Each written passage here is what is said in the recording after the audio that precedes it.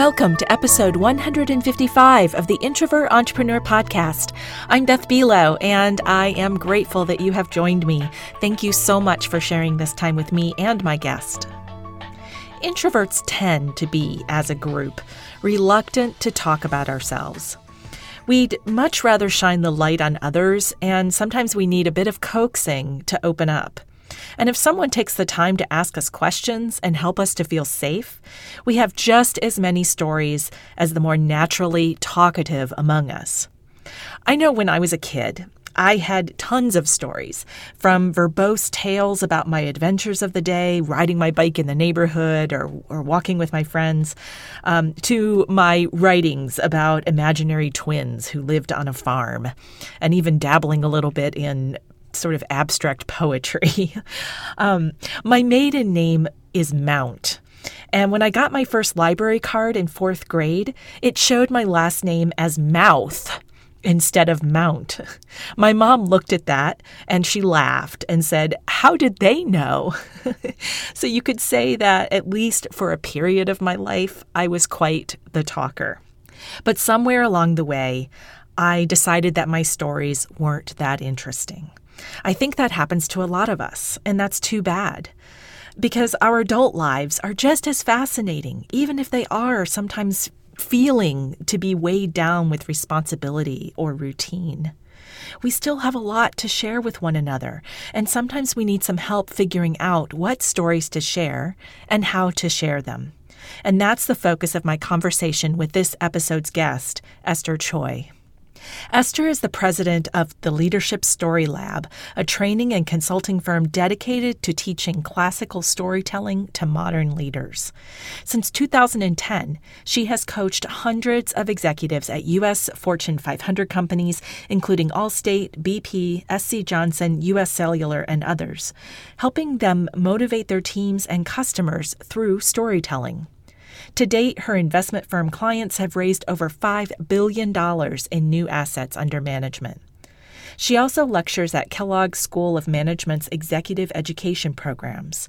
Choy's first book, Let the Story Do the Work, is published by AMACOM Books and is now available wherever books are sold. You'll find links to Esther's book and website in the episode show notes at theintrovertentrepreneur.com. Hi, Esther. Welcome to the Introvert Entrepreneur Podcast. I'm excited to talk with you about leadership and storytelling today. Thank you so much for having me. It's an honor to be on your podcast. Well, what is making you smile today? That is a great question. In fact, when I saw that question itself, it made me smile. Oh, good. Today in particular, I smiled this morning when I heard my two daughters. I have an 8-year-old and a 5-year-old. My older one, Alina, is off the chart extrovert. And my younger one, Melia, is a very classic introvert, like me and my husband. Nice. Yeah, I bet it adds a bit of unpredictability to what is the day going to bring? Exactly. When you've got that wonderful mixture of energies. Well, you have shared that you feel like you fall on that introvert side of the introvert-extrovert spectrum. So how has that awareness, and I've already heard, I think, hints of that in what you've shared so far, but how has that awareness influenced you as an entrepreneur and on your professional journey? Well, I would consider myself a well-adjusted introvert. One thing that I'm quite aware that as an entrepreneur, you do need to get out there and talk to people, tell people about yourself and what you do and that kind of thing. But I'm aware of managing my own personal energy. The good thing is that I have a great deal of control over my schedule. For example, March, it was extremely busy. I had a lot of teaching and speaking responsibility. My number one priority right after a really busy schedule is to block off time, not only because I needed it to catch up with other things, but I needed time to just be alone and by myself. Well, you recently wrote, and then this is how we connected, you wrote a blog post about introverts as inspiring storytellers. Mm-hmm. And I'm going to include a note to that post in the show notes. And as an introvert yourself, what techniques have you used to mine your own life for stories that support your messaging and your style and your mission? Well, I guess one of the few things that most introverts I know do really well is observation. And that's definitely something that I've tried to incorporate it. I've noticed that my younger daughter, the introverted one, she's great with observation. And that means investigating how the stories that you hear and you hear other people tell, and even your own stories, observe how that make you feel, and observe how stories make other people feel. Because one of the things that, in business at least, people tend to shy away from emotion as if it's a dirty word. Mm-hmm. And of course, if misused or abused, it can lead to bad outcome. But in business, where the norm is to be objective, be analytical, oftentimes quantitative, people forget that emotion is what led to actual decision-making.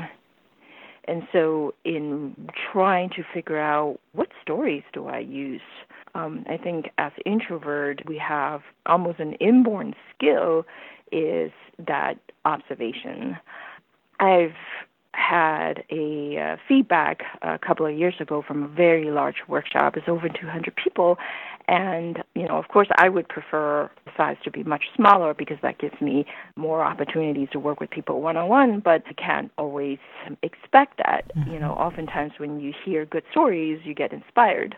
But what you can learn from a boring story or a story really badly told can help you become better storytellers. Because if you observe, how did you feel when you heard a boring story? And what is it that this person, that he or she have done that make the story so boring, right? And then think about, how can you avoid that? Maybe you've done that yourself. And so this ability to observe, being an introvert, it's really powerful. Yeah.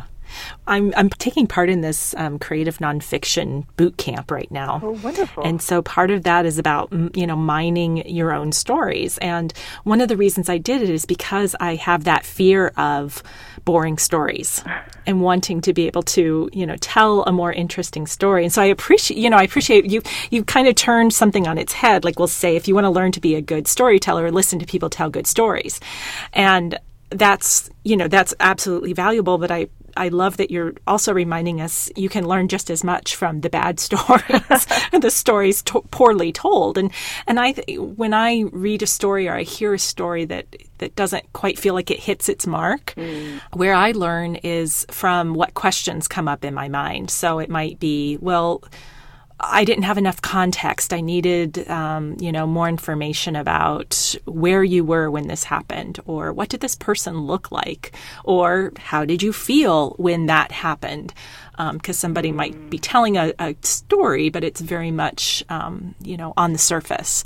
And so as I listen, I think about like what questions come up in my mind, and then when I'm crafting my own story, how can I pay attention to how I'm telling it so that I can sort of anticipate maybe or learn from the gaps that I experienced in other people's stories, and I can sort of preemptively fill those in.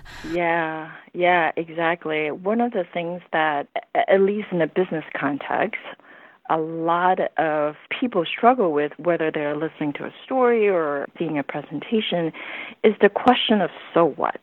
Mm-hmm. Yep. Right? Yep. Why should I care? What do you want me to do about it? And why am I even in this meeting in the first place?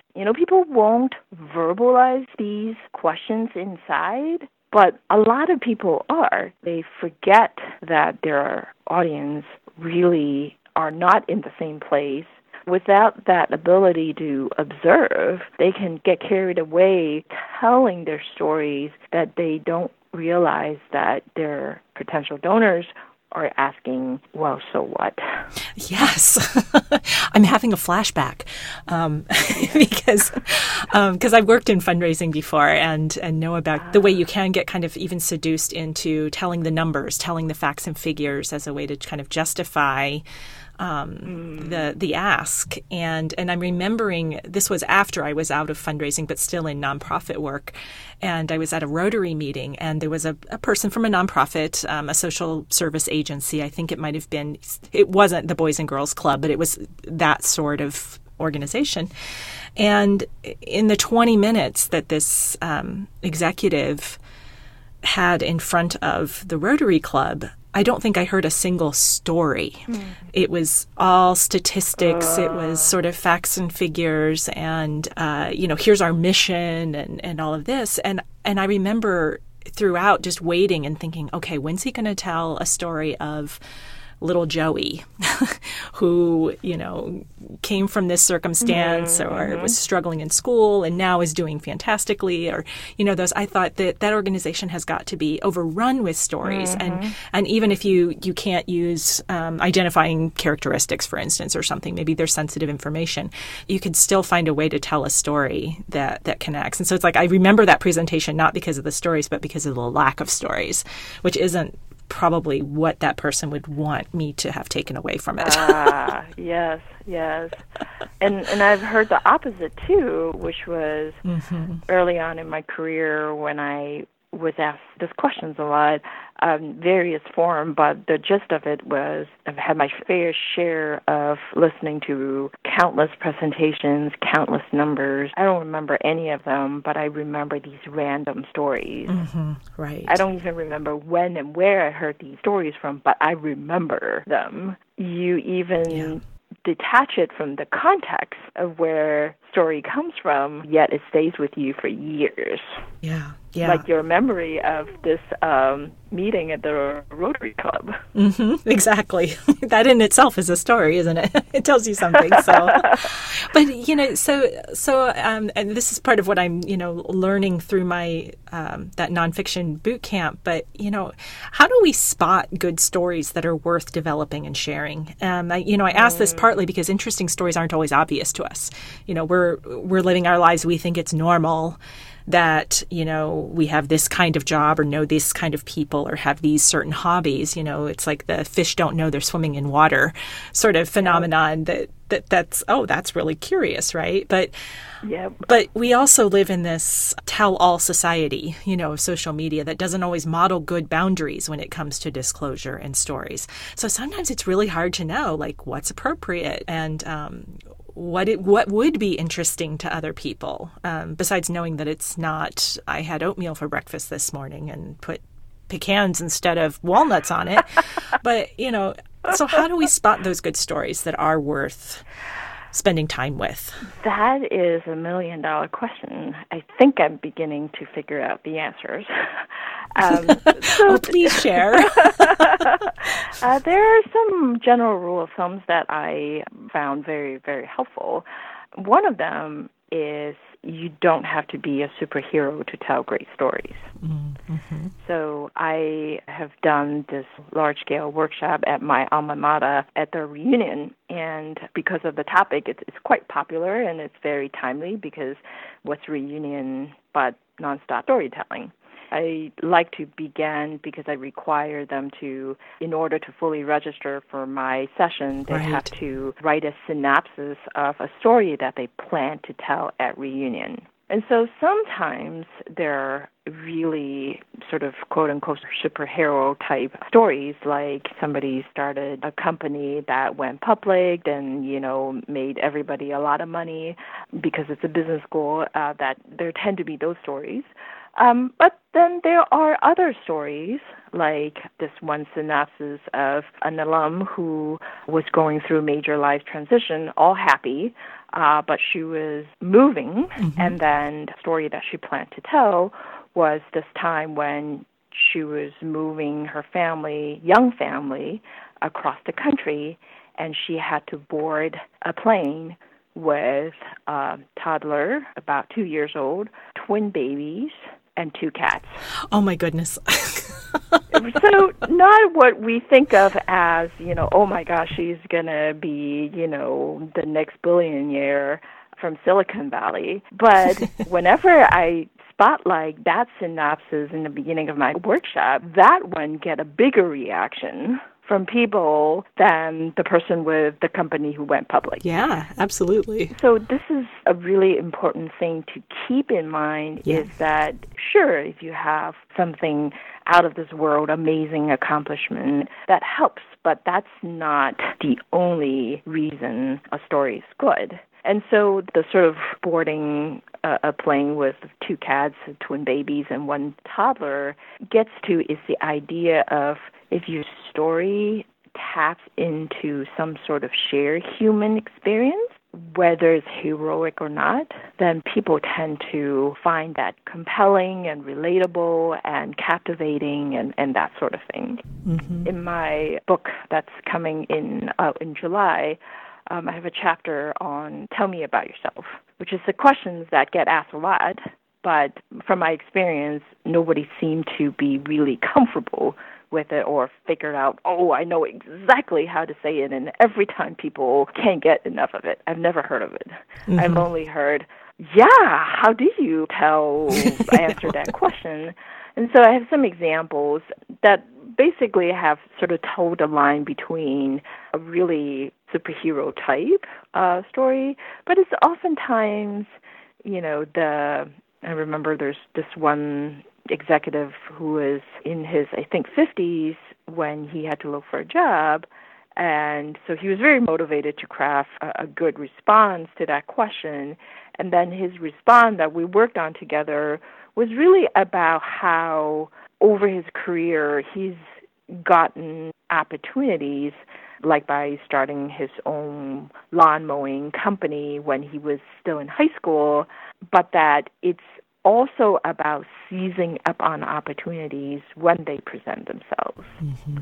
So, he wasn't the millionaire investor that we hear so much about, but that shared experience of, which is number 2, that I always encourage people to think about, what is the story about, mm-hmm. right? Mm-hmm. The circumstances, the people can change, the time and industry and all of that can change.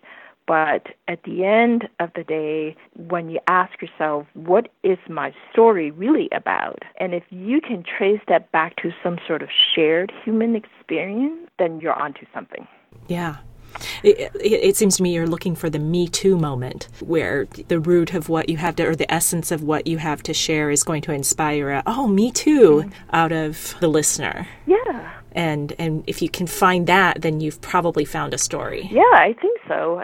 And I think, too, that part of your question is about, how do you toe that line of not sharing too much? Mm-hmm. Right. It is a tricky line, and, you don't have to look too far beyond maybe just your Facebook feeds of what your friends decide is appropriate to share, to see that people have very different definitions. Mm-hmm. So I think the wide spectrum of what people decide to share is that they don't necessarily keep their audience in mind. They share what they feel compelled to share rather than what is helpful mm-hmm. to those who are reading it and hearing it. Mm-hmm. My last sort of rule of thumb for that question, how do I spot a good story, is that how is it going to be helpful beyond just satisfying my urge to share this story? How would my readers, my listener, my audience be better off after having listened to this story? Yeah. And the National Speakers Association has encouraged our speakers that never, ever use your audience as therapy. Exactly. Please. Please, yes. So I always think that is a very good high-level rule of thumb, is that if you haven't sort of worked things out with yourself, then don't tell it. Don't share it. Yeah, definitely. I led a discussion with a group of people recently called, like, should I be telling you this? And it was around this question. And somebody responded that a piece of advice she had gotten was to share your scars, not your scabs. Ah, I like that. Isn't that nice? And so what you just said reminded me of that. I'm like, oh yeah, that's really what it's about. You know, your scabs are for your therapist, probably. And your scars are, you know, where you've healed enough that it can be exposed. Yeah, I so appreciate that. And I'm watching right now a comedy special called 3 Mics. Have you heard of this? No. What is that? It's from Neil Brennan. I believe I'm remembering his last name right. And he does this thing where it's a solo show, and he has 3 microphones on the stage. And one mic, he delivers like one-liners of like sort of jokes, quick punchlines. Another mic, he does traditional stand-up comedy, but in the middle mic, he's telling emotional stories. Oh. And one review I read, somebody said, I feel like I'm listening to a therapy session when he's at that microphone in the middle. But I didn't feel the same way, because for me, listening to it, there was a me too moment. As I listened, I thought, oh my gosh, he's putting words to something that, you know, I have thought a lot about, but I hadn't been able to articulate it so beautifully. But to me, it was captivating. But to somebody else, it was, oh, I just feel like you brought us into a group therapy. So that is a really interesting example that even with that particular comedian, two people listen to it, have different reactions.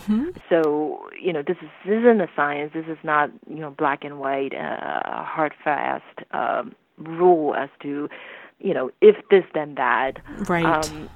But I would say that in addition to the Me Too, if it is absolutely and objectively clear to you that it's tangible, concrete benefits to your audience, right? Beyond the, oh yeah, me too, I can really relate to that. And then here's how it has already helped me, right? If you have these reasons, then to me, then telling stories in the context of business then has achieved its goal, which is you want it to be genuine, authentic, and but you also want it to be helpful. Yeah, definitely. Well, I want to thank you for all of that. I think that, like you said, it's kind of a $1 million question that is worth continuing to reflect on and think about for each of us, especially in our professional lives, because it's not always easy to walk that line. And I have a feeling that your book is going to help us a lot with that. So congratulations on the publication of it. It's called Let the Story Do the Work, The Art of Storytelling for Business Success. Oh, thank you. And I'm curious about what is something new that you learned in the process of writing that book that has changed the way that you tell stories? It's such a good question. Some of the major ways that it has helped me telling better stories or better at telling stories was, you know, you've probably have heard that this advice for writers that, you know, you need to be very committed to it, stick with it, write 3 pages or 1,000 words or 5,000 words every single day, rain or shine. So there are these sort of try and true advice that the writers get. And I have found that not to be exactly helpful, at least to me. And I have found that I work better in spurts. So I have periods where I write a lot. I don't do much of anything else. I just write. And then when there are sort of dry periods where I don't have anything, so I don't. I do other things. And I feel like this is especially relevant to your listeners because as an introvert, I look around. I also hear advice that a lot of times don't apply to me as an introvert. such as, going out there and, making yourself known and network and a lot of advice that I'm sure your listeners are very familiar with, but it doesn't work for you. Yeah. And so throughout writing this book, I've learned that those, I'm sure, are great advice that applies to a lot of people, but it doesn't work for me, and so I'm not going to adhere to it. And I, should feel okay not following it. And then the other thing I learned that has helped me become better at telling my stories is that writing stories versus telling stories verbally, they're very different things. Although we generally group them, lump them all into this big category of stories. Yeah. Generally, in my workshop or any sort of one-on-one, face-to-face opportunity, I can use a lot of nonverbal, and oftentimes I have a captive audience, within reason. With writing, you don't have that luxury. And so that is something that my editor has helped me hone, that you really have to get to the point more quickly when you're writing than when you're telling stories live. Yeah, the captive audience is a very different situation. Yes. It's very easy to put down a book when you decided that, it's boring, it's irrelevant, I don't feel like reading it. And then I think the last thing that I learned through writing the book, which is really frustrating and surprising, and I'm almost a little bit embarrassed to share this, and that is I preach throughout my career, and then I try to imbue it in my book throughout, that in order to be a good storyteller in a business context, you have to tell the story from your audience point of view. Similar to what we were talking about when we were reminiscing of fundraising stories. You have to be really empathetic to your audience point of view. And so when I got the book cover design from my publisher, I had a lot of reaction to it. Right. I had a long list of likes and dislikes. I sent it out to my friends and colleagues, so close colleagues, and, asked them what they think, and so on and so forth. But this particular response from my mentor, Don Norman, really taught me a lesson, because in his email, he began by, it's not about what you think. It is about your potential readers, whether the cover will get their attention. So if you really want to test it, print it out, book size, show it to the sort of people you want to buy the book, not your friends and families, and ask, would you think of buying this book? And don't ask if they like it or not. Ask if they would buy it. So I was so embarrassed. I was so grateful, first of all. But also embarrassed that, oh my gosh, that's exactly what I've been preaching, this whole time. And including in the book is that you have to be empathetic to your audience's point of view. And yet here I was doing exactly the opposite. Shows that we're fish swimming in water. I go back to that, right? Yes. We don't notice what it is that we swim in, and so we can't always get outside of ourselves to listen to ourselves. So there you have it. Oh, that's a great story. Excellent. Thank you. Well, thank you for sharing that.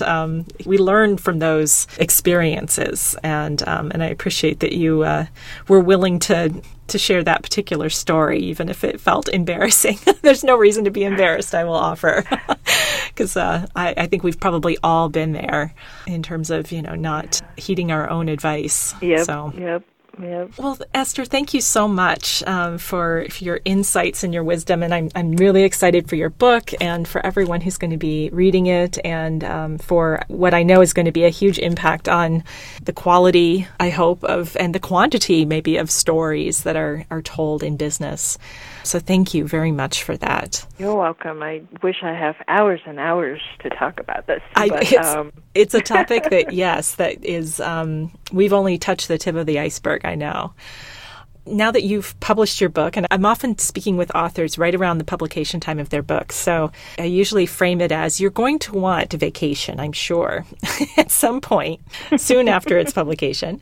And I've waved a magic wand and granted you a 3-week, all expenses paid vacation on Introvert Island. Wow. But you can only take 3 books with you. Mm-hmm. What 3 books would you take with you and why? So, strange enough, I felt like I've already had this 3-week all expense paid for on Introvert Island vacation. And that was last year when my husband took our kids by himself to his parents for 3 weeks. Wow. And so no expense because I was staying home alone by myself. And I work every single day, Monday through Sunday, every single waking hours on the book, but I felt like I was having a vacation. Nice. But if I were to have a real vacation like the one you described on an island, the 3 books I would take with me, the first one would be Happiness by Design, Paul Dolan. Mm-hmm. The second one is called The Eighth of Heavens by Andrew Pham. And then the third one is called Craft a Doodle by Jenny Doe. Say the title of that last one. Craft a Doodle, like doodling. Craft a Doodle? Mm-hmm. Oh, like doodling. Okay, great. Yeah. I love to doodle, so I have to look that up. Yes. Exercise, it's like both sides of your brain are going to be getting a good workout. Right. Yeah, that's the hope. So thank you. You're welcome. Thank you. Well, what's the best way for people to connect with you and learn more about you and Leadership Story Lab and your book, Let the Story Do the Work? Well, we actually sent out a free resource guide every month full of very bite-sized tips on how to improve your storytelling in business. And so you can go to my website, leadershipstorylab.com, all in one word, leadershipstorylab.com, and add your name to the list. I am also learning Twitter. I know that shows how ancient I am, but I'm learning. And the Twitter account, it's at Leader Story Lab on Twitter, and we send even smaller, teeny bite size of tips and great examples of business stories. Fantastic. Great. Well, we will make sure that links to both of those, as well as to your book, are included in the show notes. And I do hope that people reach out and learn more about Leadership Story Lab and check out your book. And here's to all of us telling better stories. Thank you so much, Beth. It's a pleasure to be on your podcast. Thanks again for joining me for this episode today. At the time I recorded this podcast, I just started that nonfiction writing boot camp that I mentioned when I was talking to Esther. That experience has since ended, and I'm happy to report that it was worth the investment of time and money. The writing prompts helped me to think differently about the pivot points in my life and dig a bit deeper on ways to express them as stories that someone else might be interested in. If you're looking for support in discovering or rediscovering your stories, check out the Leadership Story Lab. Make sure you get a copy of Esther's book, Let the Story Do the Work, or look at workshops or classes that are about storytelling. It's a pretty hot topic right now. So I'm guessing if you check out anywhere from the local community college to the library to even professional associations in your area, you're likely to find something that will fit your needs. And of course, you could start a journaling practice alongside that, which helps you to capture experiences in the moment so that you can expand on them later. If you want insights about how to do that, be sure to listen to my conversation with journaling coach Vernetta Freeney in episode 153. And again, there'll be a link to that. And you'll find links to all the resources mentioned in this podcast, as well as Esther's Introvert Island book selections, in the episode show notes at theintrovertentrepreneur.com/podcast. If you have questions, comments, or inquiries about coaching resources available to you through The Introvert Entrepreneur, I invite you to email me directly at beth@theintrovertentrepreneur.com. And if you're not already a subscriber to this podcast, I invite you to become one. It's a great way to make sure that you always have the latest episode ready to go when I release it. A big thank you to Paul Messing, my podcast producer, and to my assistant Naja for the episode show notes. I truly appreciate you both. This is Beth Belo of The Introvert Entrepreneur. And until we meet again, remember that success is an inside job.